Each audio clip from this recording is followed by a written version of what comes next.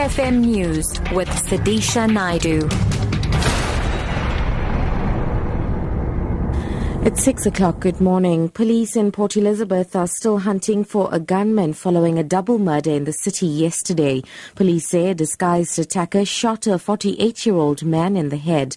He then also shot a 20-year-old man and fled. Police spokesperson Alvin Laban says more than 5 shots were fired. He says the shootings could have been gang-related. Thousands of mine workers affiliated to AMCU at the Aquarius Platinum Mine in Rustenburg in the northwest have mandated the union leadership to propose a wage increment of 12,500 rand.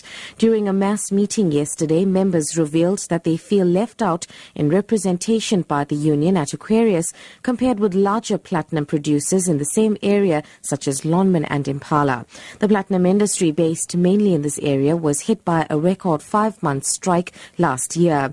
Gideon Machale is AMCU's shop steward at Aquarius Mine. We want the company just to adjust the payment like those mines, because they know each and every employee in the mine, 2016 they must get 12,500.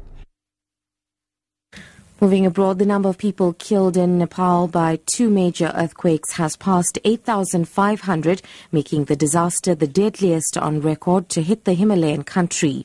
The 7.8 magnitude earthquake hit Nepal on April 25th, killing over 8,000 and demolishing more than 500,000 homes.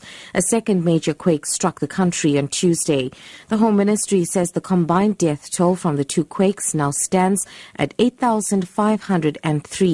The previous deadliest earthquake to strike the country in 1934 killed at least 8,519 in Nepal, as well as thousands more in neighboring India.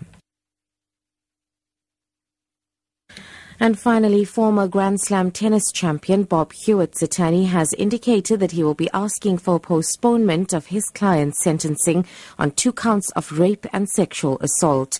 The 75-year-old Hewitt is expected to appear in the Gauteng High Court today to be sentenced for the crimes committed more than 30 years ago. His attorney, Terry Price. The prosecutor gave us a report of an expert witness he wants to call an aggravation of sentence. But she only gave it to us Thursday night. So we're not going to be ready and we're going to apply for a postponement.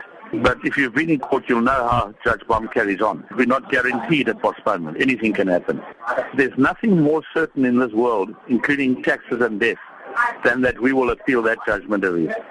We will appeal it. That is absolutely certain. Top story: police in Port Elizabeth are still hunting for a gunman following a double murder in the city yesterday. For Lotus FM News, I'm Sidisha Naidu. I'll be back with news headlines at 6:30.